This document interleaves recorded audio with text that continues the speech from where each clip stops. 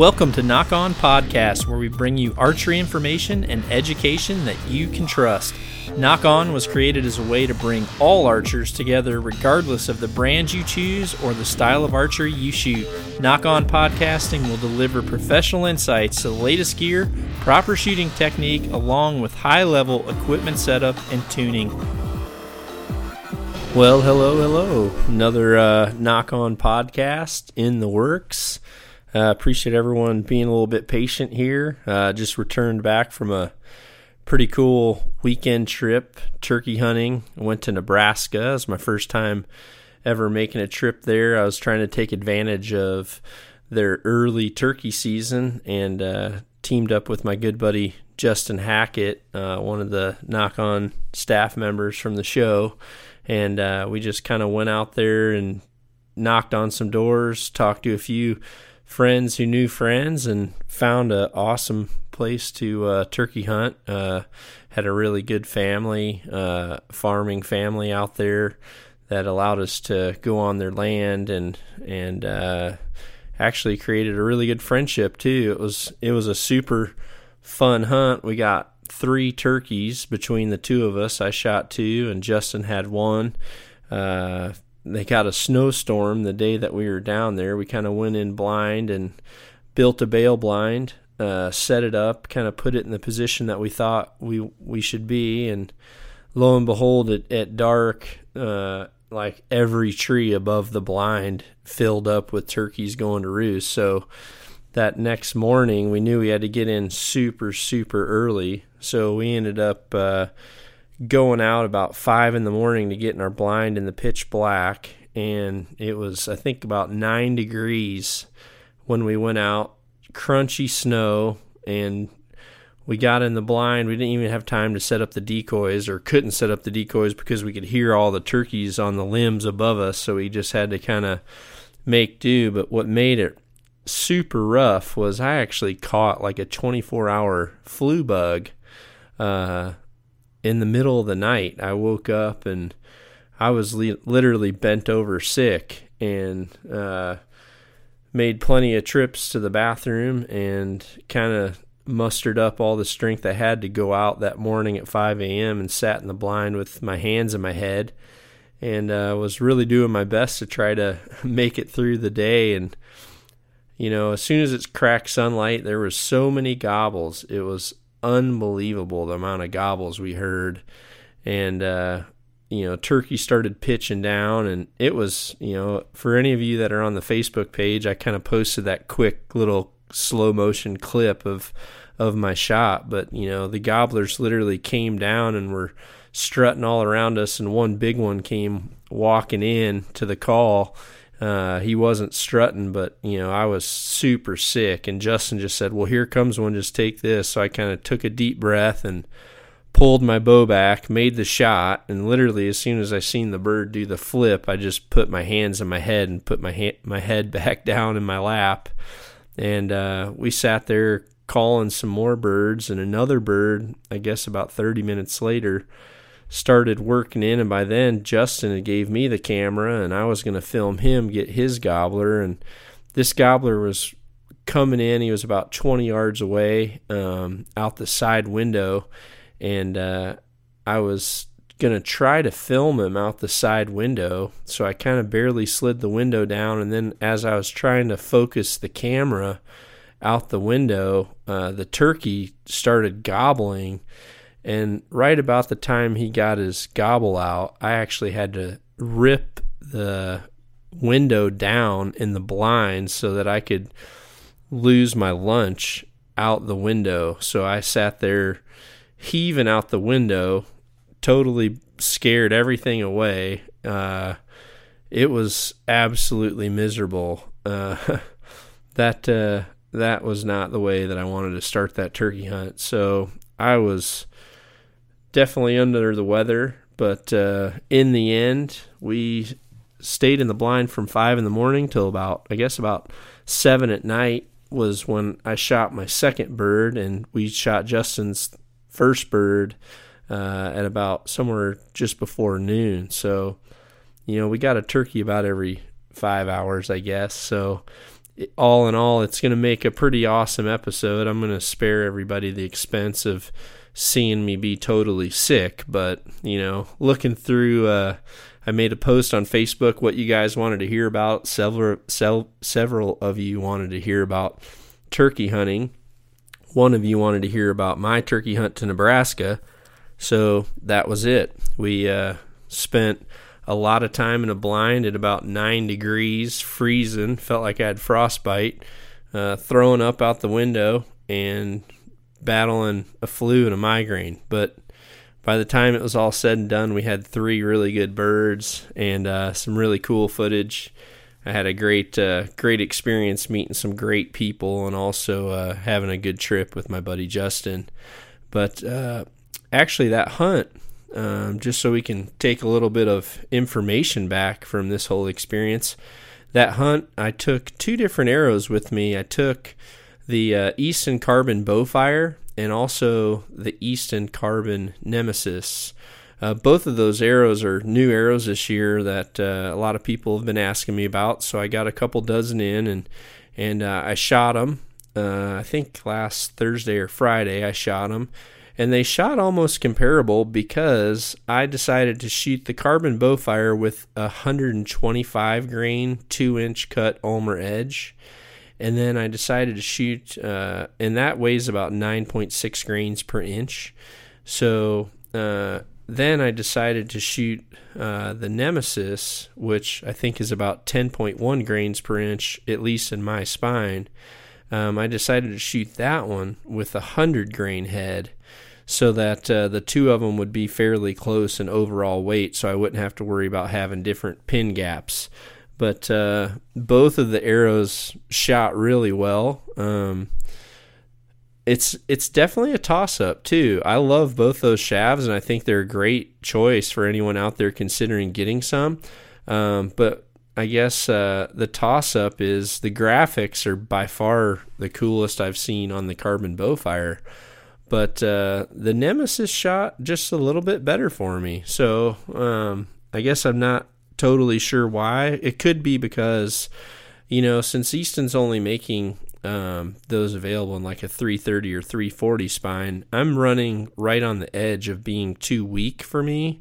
So I actually have to turn my poundage down just a little bit on my Carbon Spider so that I can make those still shoot well. And I think maybe since I shot that 125 grain 2-inch cut Ulmer edge out of the Bowfire, they probably were getting pushed a little bit into the weak side of things. So that could be why my left or right groups were just a little bit better with the Nemesis. But either way, they were shooting good. And honestly, I only got to shoot them out to 40 yards because the weather has just been a nightmare. Lots of wind here in the Midwest over the past week, so I've been battling that. But both of the shafts killed a turkey and shot well. I was actually shooting our Nock-On Quick Fletch, which we'll soon have available online. But they had the Max Hunter vanes, the AAE Max Hunters, which I think is just a perfect vane for an expandable type broadhead or a short compact broadhead.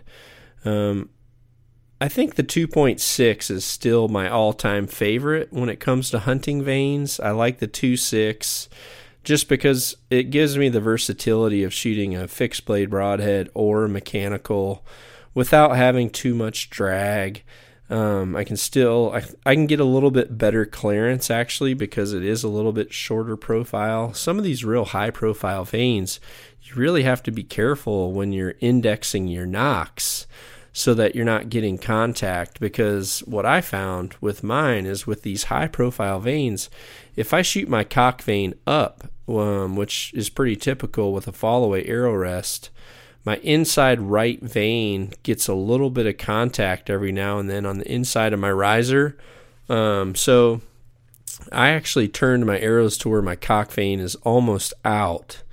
So it's a little bit lower on the right side when I'm looking down the back of the shaft, but it allows my arrow to have perfect clearance. And and if you're ever kind of having the odd arrow here and there that gets a little squirrely when it comes out of the bow, sometimes it could be especially with these high profile veins, you might be getting just a little bit of contact somewhere. So, try rotating your nocks just a little bit here and there and see if you can clear up some of that aeroflight. And honestly, some people that are having issues with paper tears, people say I have a left tear and I can't get rid of it. A lot of times that left tear that you can't get rid of, even when you're moving your rest left and right, a lot of times that could be due to a contact issue. And with these short, high-profile veins, sometimes if you are touching the inside of your riser or your cables as it goes by, you're going to get that left kick.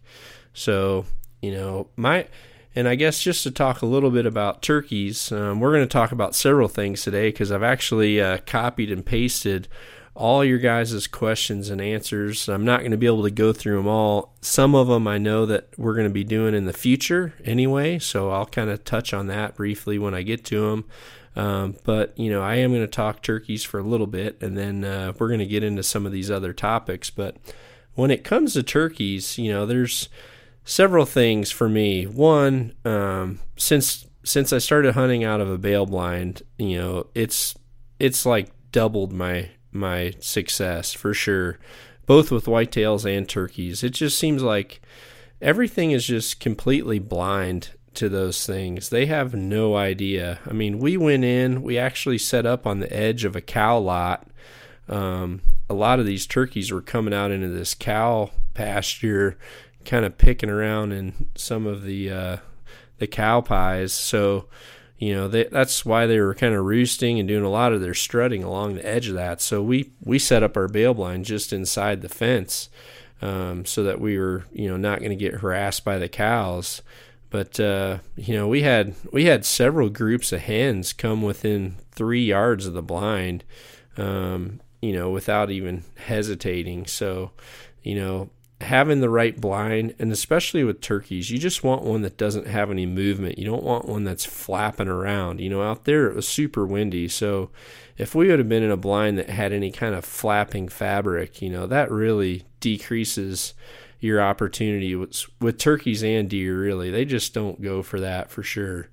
Then from there, last year on one of our turkey episodes, I talked about getting high quality decoys. For me, it took me a long time before I was willing to invest in a really high quality turkey decoy, but I think 2 years ago, I bought my first Dave Smith hen decoy, and I just couldn't believe how many turkeys would just come into it and not hold up and stand out there at 50 yards and, kind of stage up and want you to close that distance. I mean, everything just seemed to come in. And then towards the end of the season last year, I decided to get the Jake. One, I couldn't find it for the whole year. I finally found it at a Scheels store, like with a few weeks left of the season, and I bought that and could not believe how well that combination worked with a Jake and a hen. And then this year, I went ahead and got the bedded hen, the submissive hen, and man, the dominant birds do not like to see a subdominant bird over the top of a bedded hen. They do not like that. So with the realism that these decoys have, it's just been a killer setup for me. I mean, I've killed turkeys in the past, and I've had success turkey hunting, but for me, and honestly, as much as everyone continues to think that I have unlimited time off, I probably hunt less than a lot of you out there, honestly. I mean, I try to pick and choose my days when I go, and I try to really do a lot of my research before I go somewhere and try to make sure I'm going into an area that has, good numbers of animals and pick the right time. And, I try to get in and get out, like this weekend, I'm just like the rest of you. I treated this turkey hunt no different than any other day. I literally left about noon on Friday, drove out there, had a few hours in the evening to kind of see this farm and set up the blind right before dark so that we could get in it the next morning.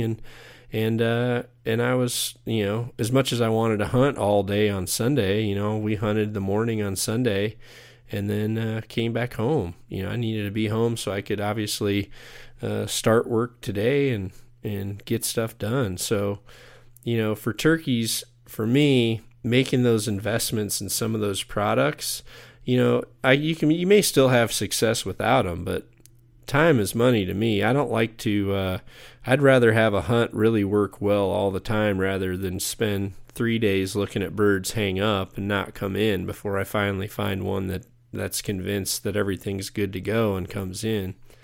Then from there, with turkeys anyway, I really prefer to have a hard-hitting arrow, because I think what really reduces your track job on a turkey is delivering a lot of impact when you hit them. So I like to shoot a large cut expandable. I also like to shoot a heavy arrow, and I always try to aim, if they're coming on head on, obviously you gotta just kind of aim right there right below where the beard goes in. But if they're sideways, I try to just take them right through the drumsticks and pin their legs together. A lot of times I don't get pass-throughs on turkeys because obviously they kind of get taken off their feet. It's kind of like shooting a pillow. They absorb a lot of the impact. And then also with that bigger cut, you're just not going to get the penetration as well. And I think you reduce the opportunity of that bird flying off when you shoot a heavy arrow with a big cut, and especially if it stays in them, because things just, they just don't take that kind of an impact. They're down right there. So, that's kind of my combination for turkey hunts. That's what I really like to have. In my blinds, I always wear black, just so that you're dark. Obviously, they pick up on any type of movement. So that's what I like about my bale blind. They stay pretty dark in there, but they've got good sized windows for filming and for hunting. So that's pretty much the gist of it for my turkey hunt. And also a couple quick little tips for you guys if you're going to go out and do some turkey hunting on your own.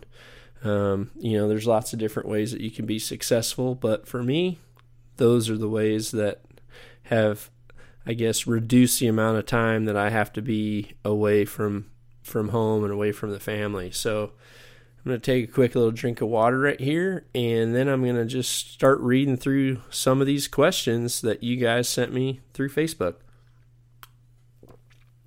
Okay, the first question I've got here from John Michael Tussle. I recognize your name a lot, dude. Thanks for always being supportive and getting involved. Just so you know, your question, and actually there's several of you guys between the John Dudley, or I should just say my personal page, and the Nock on TV page, several of you asked the same question about me doing a podcast on archery fitness. He said, how can I be in better shape and to be a better archer, and what exercises for holding steady and increasing your draw rate? We're actually going to have a podcast come up pretty soon about that. Strategically, there's a reason why I haven't done it just yet. I've got a really cool guest that's going to be part of that, and I'm not going to let you know who it is right yet. I'll just let you guys know. You'll probably be surprised at who it is, but he's a longtime friend of mine. And he's actually, he wanted to wait because he's got a book that should be ready to go here pretty soon. And as soon as that's ready, he's going to come on, because I told him I'd like him to maybe kind of push that to you guys a little bit too, because there's some great information out there. When it comes to exercise, I just said this morning to Sharon, because this morning, kind of our routine, I guess, is, I always get up about 3 in the morning, sometimes 4. I'll handle a lot of my emails. I work a lot with the foreign side of archery. So by me getting up early in the morning, I'm kind of right at the time where they're starting their day. And then about 7 o'clock, we get little Dud out of bed and we all go up and have breakfast together. I think that's important. Get him set off for his day of school and make sure everybody's communicating in the morning. And then when we drop him off at school, we head we normally head to go work out, and we go. Well, I belong to Snap Fitness, and I also belong to the Y. We all belong to the Y, so we went and had our workout, and I'm just amazed at how many people work out inefficiently. I mean, it's kind of saddening. I mean, I sit in there and I kind of, I really want to spend time with each person, just letting them know they're doing things that are really not necessarily helping them at all. It's great that they're there and that they're making the commitment to go. And a lot of them are in there longer than me. But when it comes to actual efficiency of what they're doing, it's like a 1 out of 10. Whereas for me, I can go in there and get my workouts in 45 minutes to 50 minutes. And, at least I feel it's a 10 out of 10. So I'm going to bring on a pretty cool guest here in the next few weeks. We're going to dive into some of that fitness stuff and get, I really want to do it right, and I want to do a pretty in-depth episode or podcast, I should say, about that. So stay tuned for that for sure here in the near future. I think you guys are really, really going to like it. There was also a lot of you guys asking about judging yardage and also some things regarding 3D. So once again, I guess I'll just start out by saying strategically, there's a reason why I have not talked about that subject yet too. Got a really cool friend that's going to join me here really anytime. He may even come by today. I don't know.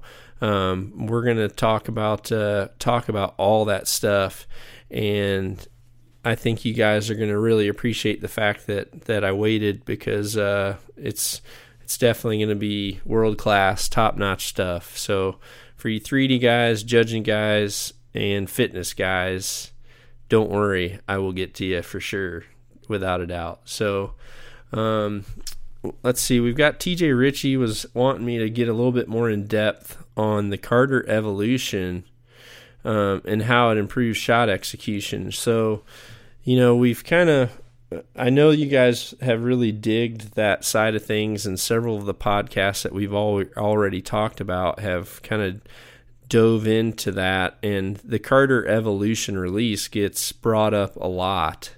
In my opinion, I really think that's probably the best overall release for really curing people who have anticipation on a target, and then also just really teaching them what they need to feel when they execute a shot.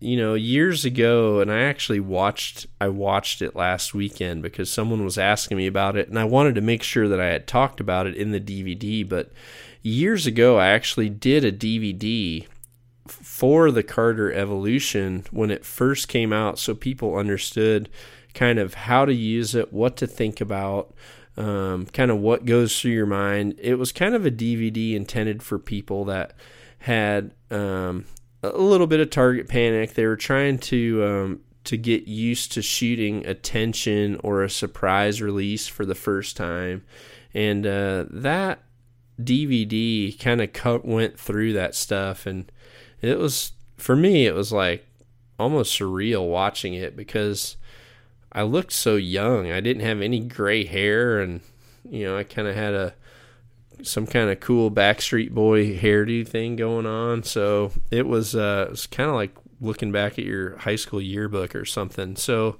the evolution, I think at one time I'm going to get Jerry Carter on a podcast so that we can talk about, releases, the whole, evolution of release aids, not necessarily the evolution, but the evolution of releases and how they've come along, because Jerry is, pretty much the release god of the industry. He has made most of the best ones out there, in my opinion, and he's a very, very close friend. The Carters are almost like family to me. They are an extension of my family. I guess I should just say that. And I know how much they really take pride in staying small and focus on building a release that, really has a quality that is above anything out there.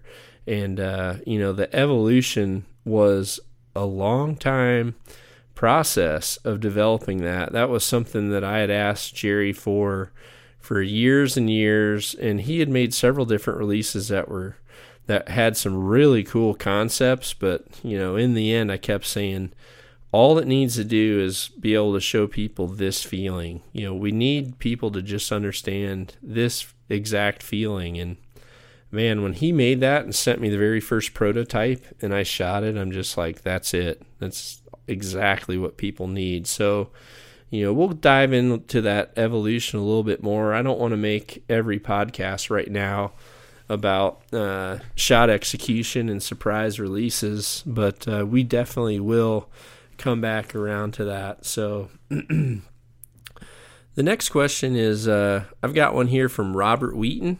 Hey man, thanks for replying.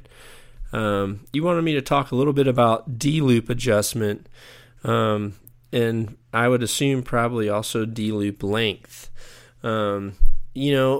A lot of people, when they put their D-loops on, and I guess just to backtrack a little bit, I really prefer to have two tied nocks, one above and one below my arrow nock, and then have my D-loop on the outside of each of those. There's a lot of different ways to do it. I prefer that way, and typically my top nock is just a little bit smaller than the one that's on the bottom. I found that to work best, but what I like about having two tied nocks is just that I can take my D-loop off. I can adjust the length if I want to slightly change my draw length, and I can do that without losing my actual nock position on my arrow. That was always the downside to only having one tied nock on the bottom and then a D-loop on, because if you didn't make your knots exactly the same size, then you could technically change your high and low nock position on your string, which then could change your impact point. Sometimes you could maybe not get your pinch exactly the same, so that could change as well. So I do like to have two tied nocking points. From there, when it comes to D-loops, I personally don't really like pre-cutting a piece of loop material to a certain length. I know a lot of guys kind of pre-cut it to a little length, and then they kind of wrap it in there, and then they just stretch it out. For me, I've never really got the tightness and the consistency that way that I've wanted, so I typically cut about 10 inches of loop material off, and then I'll tie the one side, and I'll pull on the short tab super hard with a pair of pliers, and then I'll crunch down the D-loop to where it's as flat as possible. I try not to have the area where I guess the two pieces of D-loop come out. I don't like that to be really bulky and big. I like them to be as squeezed down and as compact as I possibly can. So, I kind of squeeze them down, and then I pull on the short tab with a pair of needle nose pliers. I actually use the Easton all-purpose pliers. And then from there, since I've used about 10 inches of loop material to begin with, there's still about 8 inches or 9 inches of loop material hanging out. So you can grab that with your hand and just really pull and seat that loop into position when you're tying the first side. I always tie the top side first. The other thing, when I tie my loops for a right-handed shooter, I want my loop material to come off the left side of the string. When I'm looking down at my bow and I wrap my loop, when my loop material comes back towards me to actually make the loop, I want it on the left side of the string. And then when I go to tie off the bottom, I actually come over to the right side of the string, again, when you're looking down the back of the bow. And what that does is, since you're on the left side on one side of the string and then the right side on the other, it'll naturally put a slight turn in your loop. And that actually that angle is the same type of angle as when you're using a handheld release and you turn your release upside down to come to your anchor position. What that does by having it on the left side of the string on one side and right side of the string on the other side, it creates that natural little turn on your D-loop when you're looking at it from the back. And so you don't have as much twist or torque on your D-loop, which essentially, if your D-loop might be on the shorter side of things, that can almost translate into torque on the string itself. But from there, my personal D-loops are normally around 3/4 of an inch. I don't really like to have a D-loop that is too short. I don't like one that you can barely get your release into it, because what I like about a D-loop is the fact that, especially for a handheld release shooter, when you turn your hand, it allows you to put torque on the loop and not torque on the string. Because on a compound bow, when your bow is just sitting there and you haven't pulled it back, the string has a lot of tension in it. The cables don't have as much tension, but the string, has a lot more tension on it. But as you draw a compound bow back and then you get to full draw, the string tension is actually less. All the power is transferred into the cables. So there's an extreme amount of tension on your cables, but your string, you can actually kind of bend it with your hand.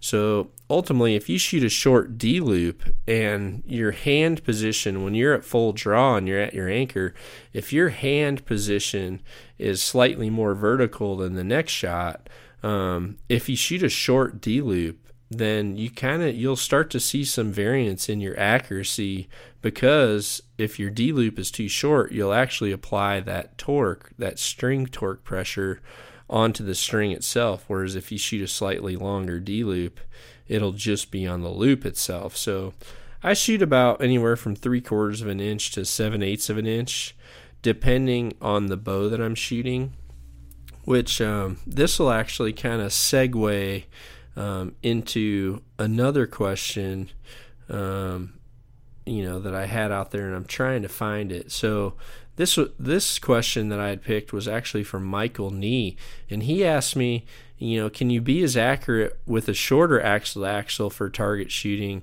say a 35-inch axle compared to like a 39-inch, for anything from 18 to 90 meters. And personally, right now, well, actually today, I'm shooting the ProComp Elite XL, which is a little bit longer, but for the beginning part of the year, I was shooting the Pro Edge Elite, and I still will shoot the Pro Edge Elite, and I might shoot the Pro Edge for some 3D shoots. I'm not quite sure yet, because I haven't really had the appropriate weather to shoot both of them outdoors. But for me, I've never really been afraid of a little bit shorter bow. The one thing that I really always try to pay attention to is how steep the string angle gets. It's not about the axle to axle length for me. If the brace height is favorable, then at full draw, the string angle isn't too sharp. Now, if you shoot a very short brace height with a short axle to axle bow, then the string angle can get very sharp, and then I do believe you start to dramatically lose accuracy. And I don't think it's because of that. I know it's not because of the axle to axle length. What I found for me is the further your peep sight is from your eye, the more likely you are to not be able to center everything properly, and you start to get a lot more left and right, variances in your groups. So I really like to have a bow that has a pretty forgiving string angle.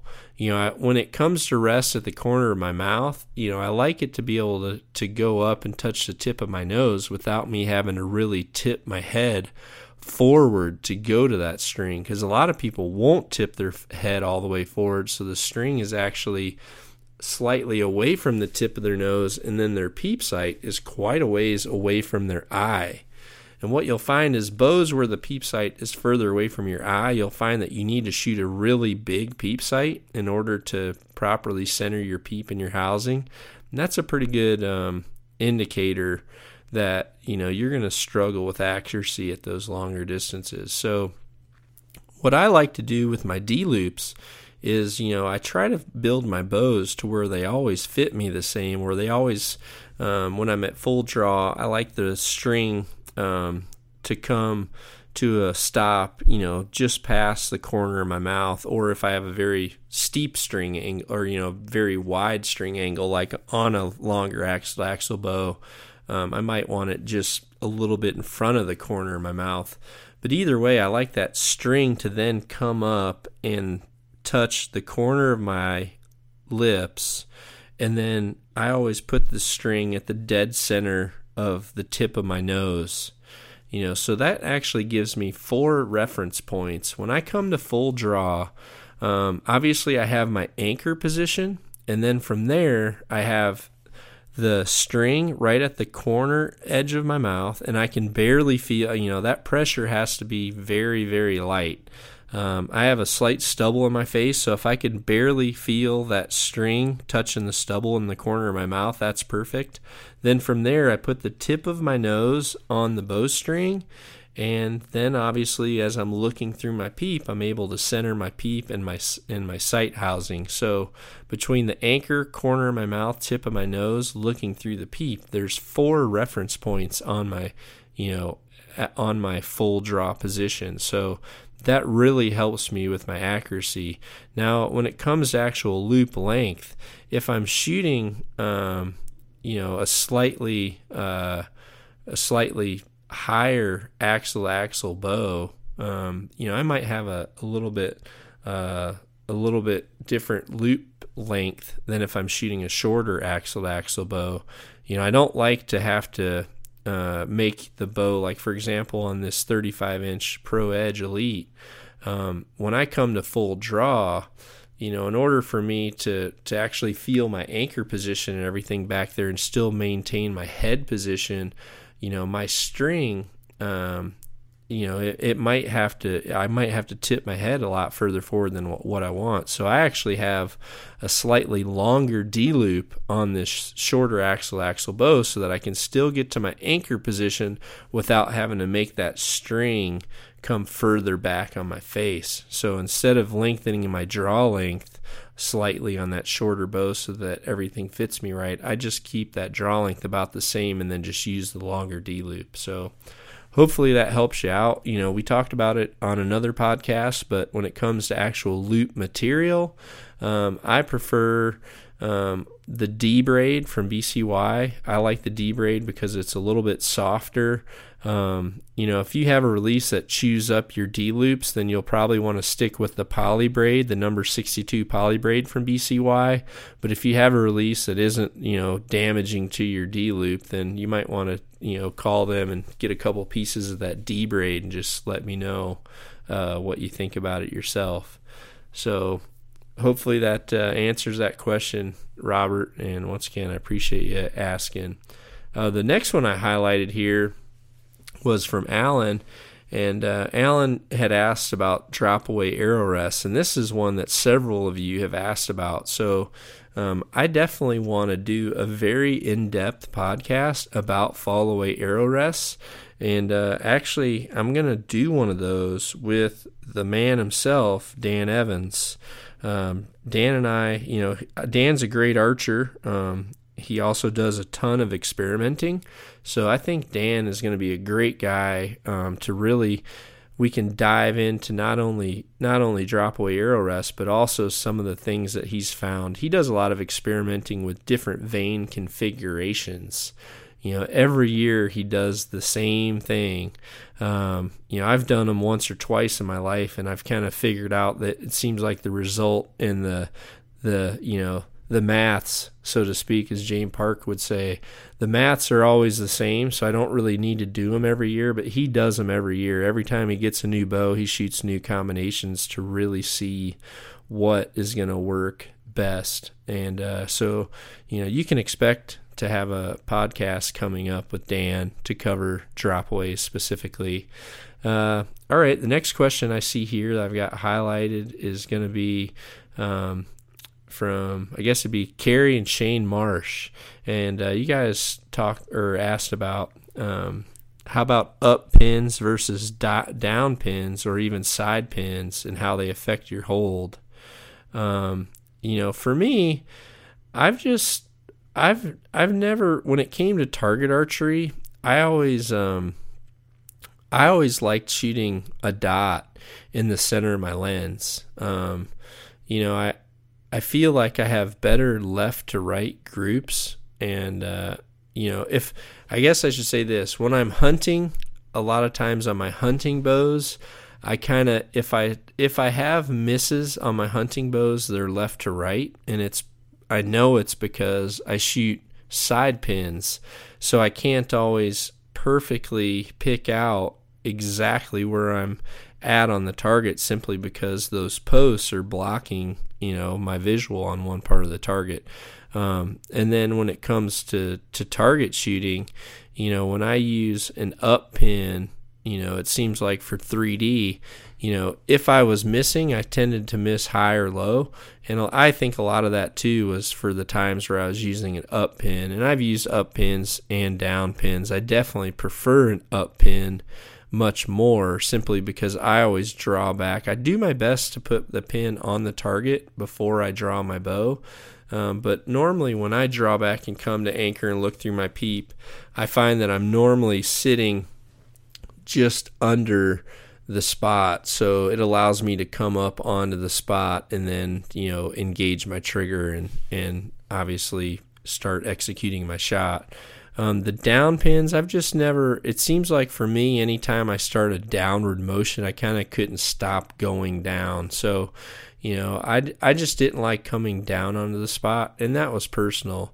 But then years ago, back before I was even shooting a Sherlock scope, I shot a specialty archery scope, and we had experimented with some Zeiss lenses where we had drilled them out and put the fibers right through the center of the lens. And when we did that, my left to rights and up and downs just totally went away, because I was able to look in the center of my glass and not have to worry about having blockage one way or another on my sight picture. And then once I switched to target archery, I started using a very small black dot, and then I would take a needle and I would dip the needle into some white model paint, and then I would drop just the smallest of white dots in the center of that black dot. And what that did for me was, if the sun was ever directly in my face, then my dot would always look black. But then if the sun was ever at my back, because what I found was when I had a black dot in my scope, if the sun was ever at my back, sometimes it was really hard to actually see my spot. So by putting the white dot in the center, if I ever had a lot of sunlight coming directly behind my back, it illuminated that white dot so that I could instantly find it. So it worked really well on field faces. If I had a lot of sun in my face, I always had a very, very visible black dot to look at. And then if the sun was ever hitting me hard in the back, I had a white dot. So that was my pin choices. For hunting, obviously I shoot fixed pins. I like to shoot 5, and then I have full gang adjustment to be able to move the whole housing for my longer yardages. But I do struggle a little bit with left and right, with the pins that come in from the side. Okay, so let's move down here. And some of you guys, asked me some, there's a lot of you out there, obviously, that gave me ideas for things to talk about. And some of these things we've already covered in some of the previous podcasts. So for those of you out here who haven't listened to those, I would encourage you to go back and listen to some of those first podcasts, because you're definitely going to hear about stabilizer setups. You're going to hear about a couple of the different things that you asked about. So stabilizer setups, I think some people talked about arrows choices and what weight of arrows. So but we got Michael Nee here saying, can you be as accurate with a shorter axle bow for target, as say a longer one? And I just kind of answered your question a minute ago on that. I definitely feel like you can. You just need to make sure that you pay attention to that peep relationship, the distance from your eye, because if you can keep that peep closer to your eye, you're gonna have a lot less struggles centering up. And then I guess for this particular podcast, we're running a little bit low on time here, so I might go ahead and hit stop on this one after this question and pick up another podcast right after it. But this last question is going to go to my man Michael Fraley, Fraley's Big Woods. You're always asking me questions, dude, and I know you're probably were the maddest this morning because you didn't have a new Knock On podcast to go with your morning workout in your cup of mud, as you say. So you asked a question that's a great question. Should you shoot with both eyes open or one eye closed? And honestly, science tells us that if both of our eyes are open, we're going to actually accept more light into our eyes. And I learned years ago as a 3D shooter, when you're shooting in some of those darker tunnels, that if you're squinting one eye shut, your picture that you see through your peep is still pretty dang dark. So, I started training myself to shoot with both eyes open, and I think it makes a big difference. It took me several years to be able to do it. I'll honestly admit, if you ever saw me on the 3D course from, I guess probably 1997 to probably 2001, I had to shoot a blinder over my left eye, and I did that so that I could keep my both eyes open. But see, my left eye, for some reason, I'd kind of get a little bit of double vision on what I was looking at through my scope. And I think at the time, my eye was just, both eyes were trying to focus on the sight. So I was getting a little bit of double image. So by putting that blinder in front of my left eye, I kind of took an old credit card, and bent it and clipped it to the front bill of my hat and then turned it so I'd get string clearance. And it allowed me to keep both eyes open, and I was amazed at how brighter my sight picture was. So, I'm definitely a big believer in both eyes open. If you're like me and you try it a few times and you're struggling with that double image, then look at trying the blinder technique. Eventually, my body just adjusted. It knew what I wanted to see, and my left eye always saw the target. My right eye saw my sight pin, and everything was bright and perfect. That was actually something that I learned from Randy Ulmer too. I had that same conversation with him. So there you go, Fraley. That's it, dude. You can have a good start to your day tomorrow. I'm gonna go ahead and wrap this podcast up.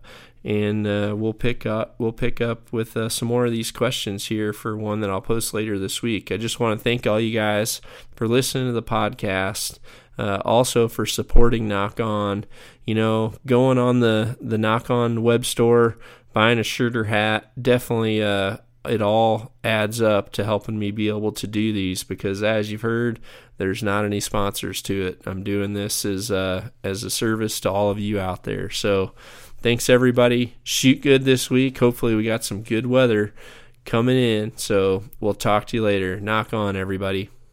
Be sure to visit knockonarchery.com to see our entire line of trendy knock-on lifestyle clothing. knockonarchery.com.